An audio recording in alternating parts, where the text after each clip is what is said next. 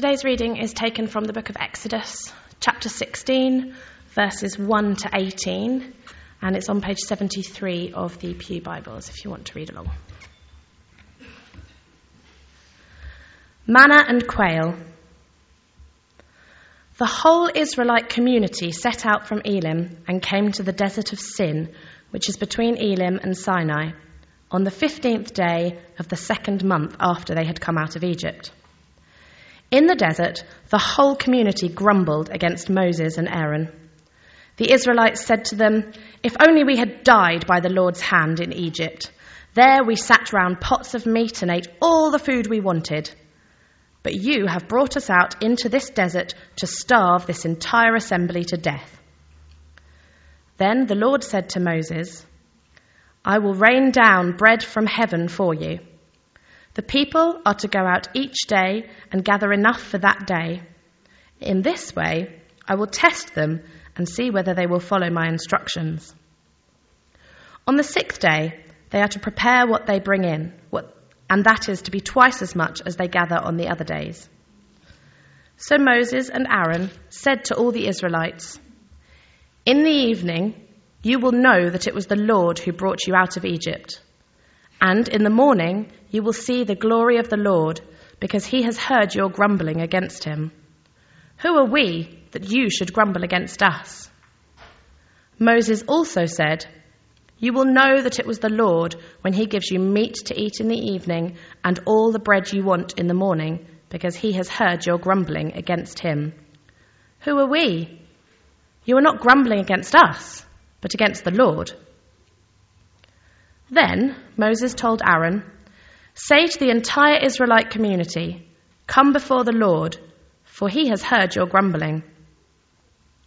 While Aaron was speaking to the whole Israelite community, they looked towards the desert, and there was the glory of the Lord appearing in the cloud. The Lord said to Moses, "I have heard the grumbling of the Israelites. Tell them, 'At twilight you will eat meat, and in the morning you will be filled with bread. Then you will know that I am the Lord your God.'" That evening, quail came and covered the camp, and in the morning there was a layer of dew around the camp. When the dew was gone, thick flakes like frost on the ground appeared on the desert floor. When the Israelites saw it, they said to each other, "What is this?" For they did not know what it was. Moses said to them, "It is the bread the Lord has given you to eat. This is what the Lord has commanded. Everyone is to gather as much as they need. Take an omer for each person you have in your tent."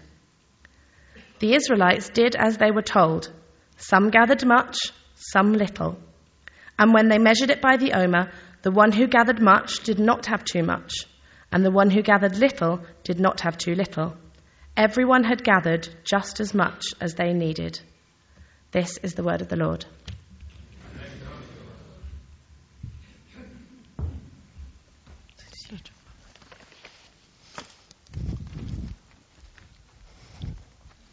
Hang on. Tom said he was going to get the stand, but... You beat me to it. Okay. When you go to theological college, they make you do weights. They don't. That was really hard.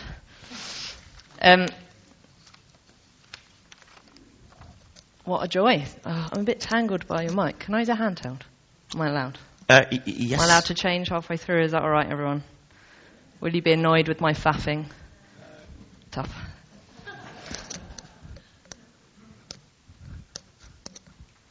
There's too much wire.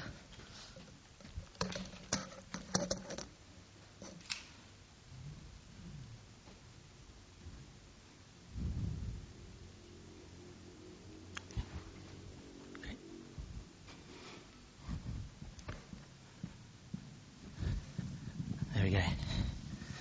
It's all right when you're sitting down, not moving around, but I tend to move around quite a lot. That's going to get problematic for you and for me. So, we're in Exodus, and I'm a bit sad I haven't been with you from the beginning of the journey, but it's exciting to come and be with you from this point in your Exodus journey to the Promised Land. I have recently studied this book, and one of the things that I found really profound was that it's such a good representation of the messianic journey of God wanting to dwell among his people. If you look at Exodus, everything you can see in God's desire when he brings Christ to earth. And I think that's important as we go through it, that you remember that, and that you're kind of thinking, well, what does this mean about Jesus if we're reading this? What does this mean about who we know God to be as you're reading this? And what I want to ask you to do before I start, because I don't like any passivity in the congregation when I'm preaching, is for you to think, what is it that God is trying to say to you today? So maybe just spend a moment asking God, what is it, God, that you want to say to me today? And it might be for our community. What is it, God, that you want to say to our community today through your word? So just spend a moment thinking about that, and then I'll pray.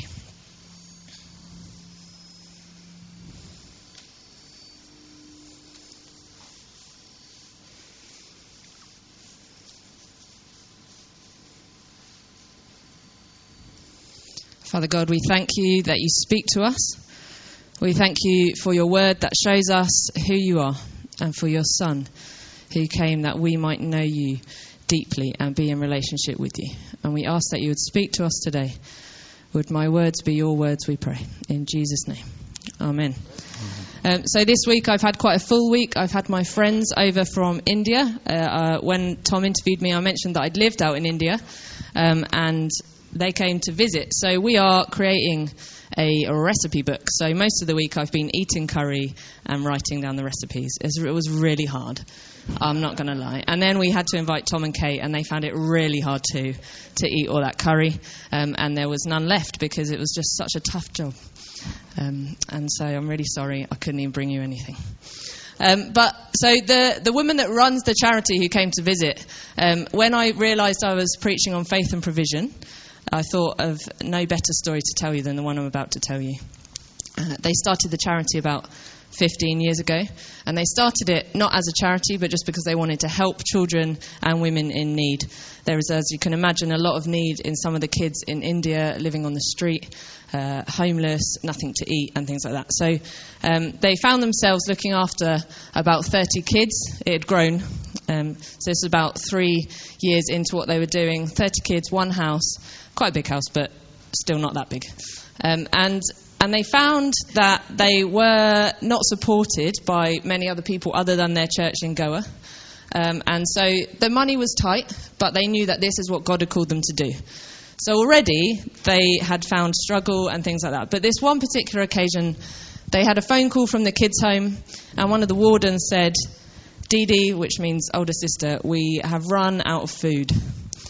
And Bina replied, well, just give them some rice. That's fine, just give them some rice. And she said, no, we've run out of everything.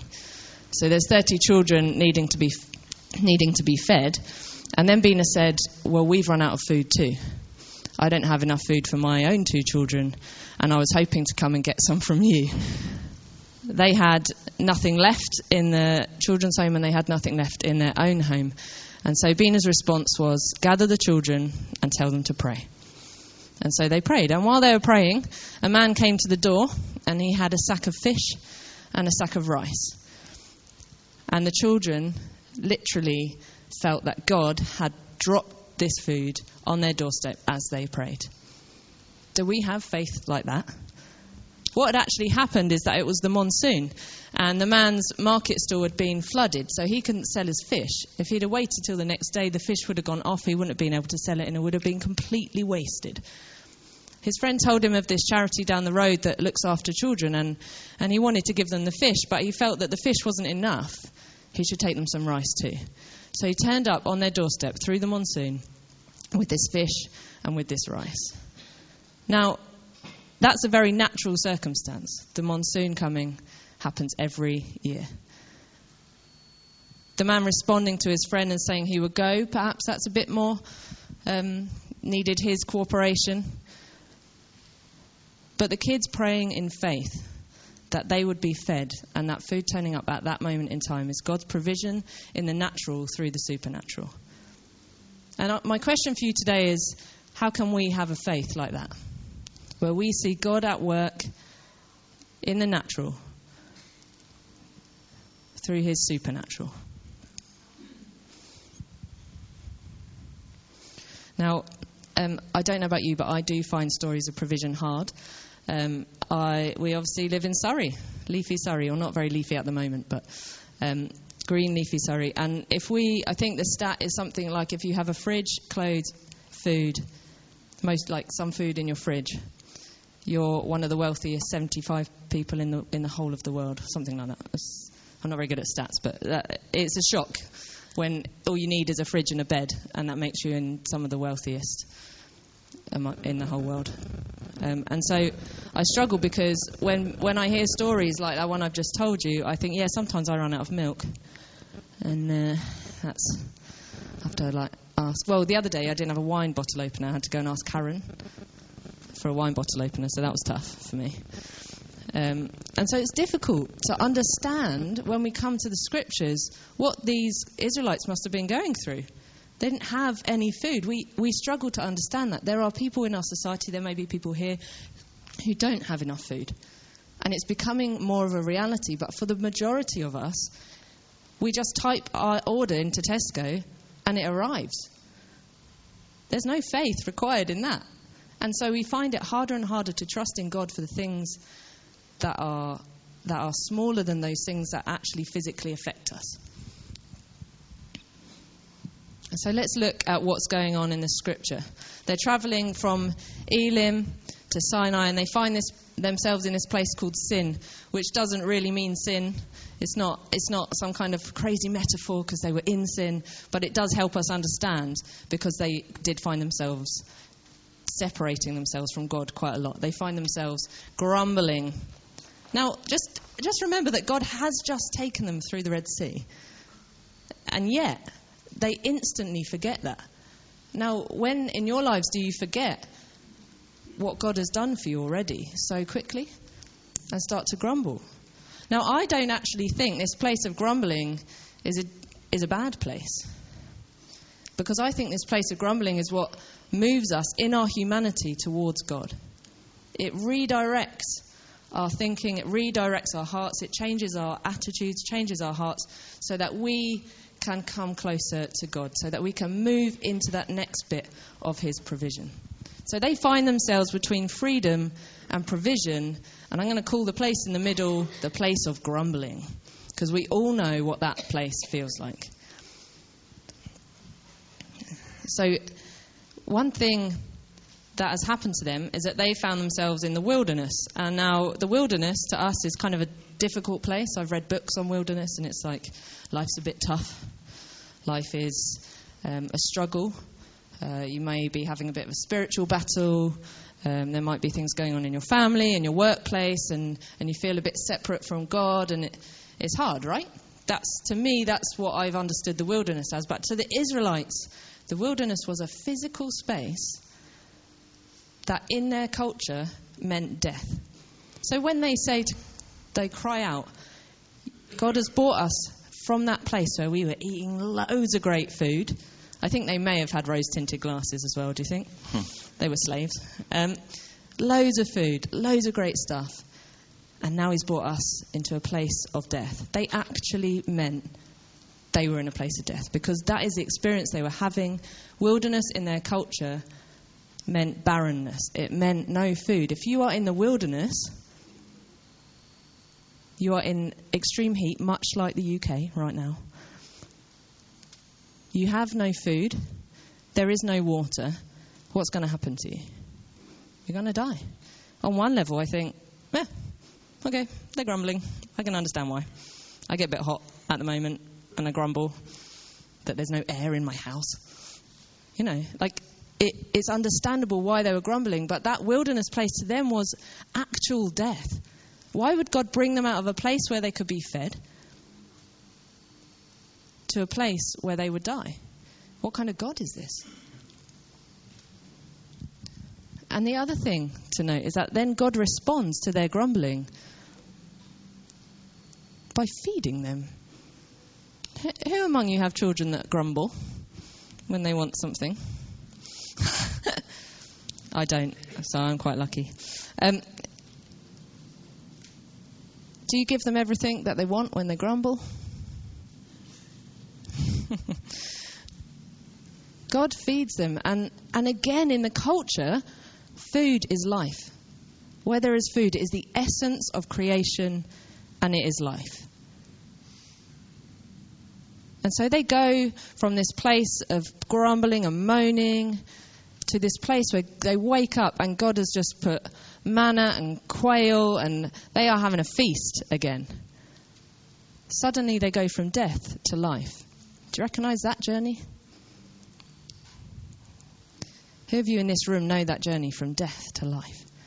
That place of barrenness, that place of separation from God, to the place where you are living in God's abundance. Now, I use the word abundance on purpose because I don't think God gives excess.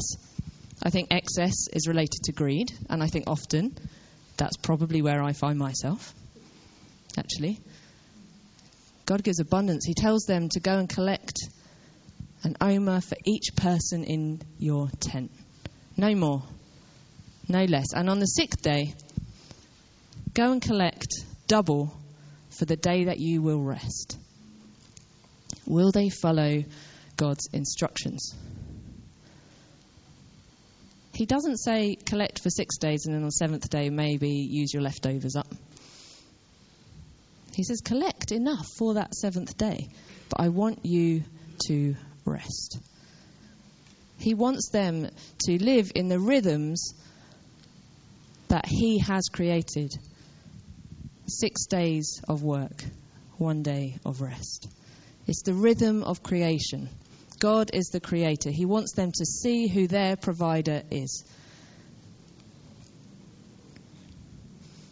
Now, I think we can find our rhythm slightly off, and I wonder whether perhaps that's how we find God's provision, is when we walk in God's rhythms, because God gives us what we need and not necessarily what we want, which is, I always thought was such a cop-out when my parents said that to me. Like, oh, but that's what you want, but we know what you need. I really wanted that Tamagotchi, or whatever was. I couldn't think of anything better than a Tamagotchi when I was thinking up my sermon. But our Heavenly Father knows what we need, and so often we want provision to be a bit like, I've come to church every week, and I give my tithe, and I help people cross the street when they're struggling, or I carried someone's bags the other day. I've done good things for you, God. I give to charity. I volunteer at church. So please can I have a Mercedes? I mean, I'm exaggerating, but these are the kinds of moments that we have. Why haven't you healed that person that I love? Why can I not get the promotion that I want? Why does nobody notice me? God knows exactly what we need, and he calls us to walk and to live in his rhythms, much like the Israelites. Every single day to walk in those rhythms. What do those rhythms look like for you? I don't know. For me, it's reading my Bible, praying with friends, praying as a community, meeting together and celebrating. I've noticed that you do that really well already. Your celebration slot in the service is great, especially when the kids tell you what they want to celebrate, because God is delighting in us when we do that. When we recognise the things that perhaps we might as adults think are a bit silly to celebrate. But actually, that's how we're meant to be with God. Childlike faith, like those children in India who prayed and their food landed on their doorstep. They know that that was God. When I give you the rest of the story, you might be sitting there thinking, yeah, but that man, he just bought the food. The difference? They had faith. Their faith was their relationship with God. Their faith wasn't demanding something of God and then receiving it. Their faith was their relationship with God. They're interceding. They're asking for God's provision. And then him providing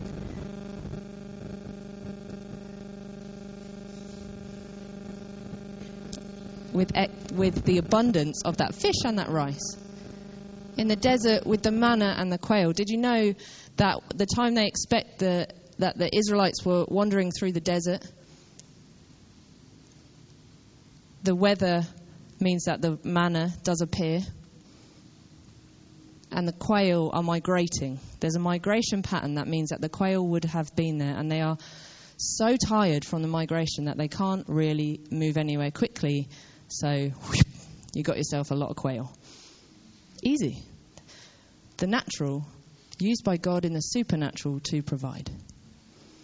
God is providing in our lives all the time, and we just don't notice when we're not in his rhythm.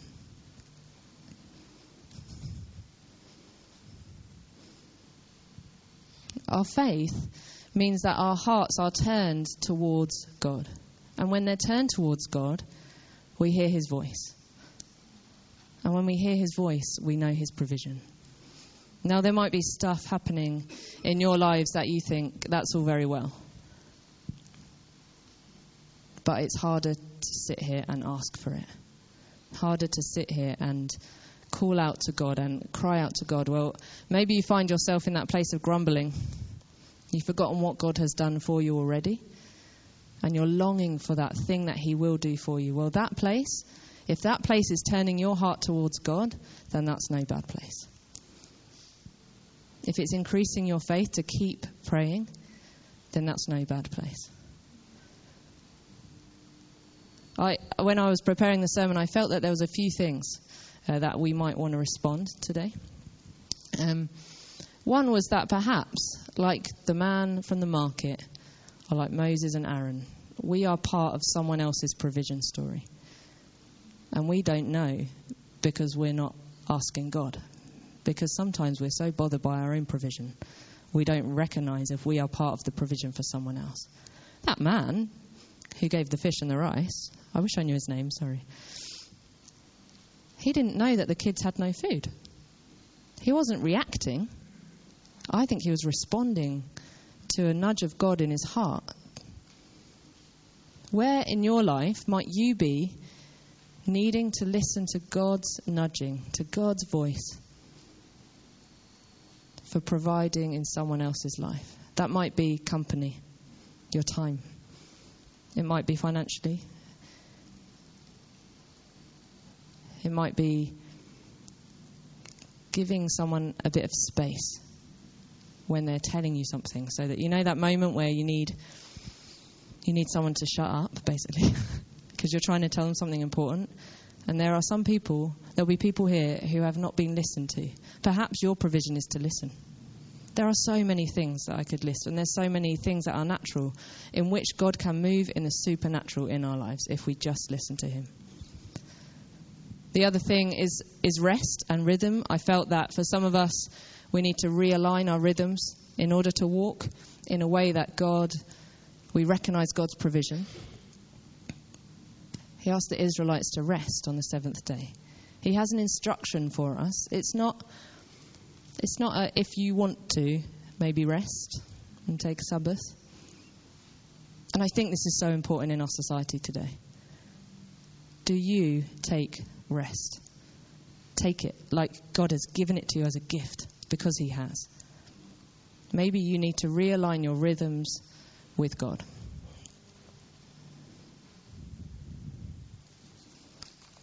Oh, Tom has my last page. That's good. I forgot my other point. Rest. Oh, thanks. Of course. The one that should have been obvious if I'd have actually thought about it. Sorry, I keep moving around. I'll stay still. Maybe you need provision. Maybe you are waiting for God to provide in your life. Healing, work, maybe food. We don't know what's going on all the time in people's lives. Maybe a friend, maybe a husband or a wife. There is provision in your life that perhaps you've been asking for a long time. And so I think we're going to worship. Is that right? We're getting in the right order. And so I want you to think about those things, and then we're going to respond, and Tom's going to lead you in a response. Where Might you need to realign your rhythms? Perhaps we could all do this. Ask God where we might be provision for someone else. To open our eyes to what He is doing in the natural through His supernatural. By His Spirit. Or perhaps we need our own provision. We need to ask God, and perhaps that's a step of faith too. To be met in the place where you have nothing by the God who gives us everything.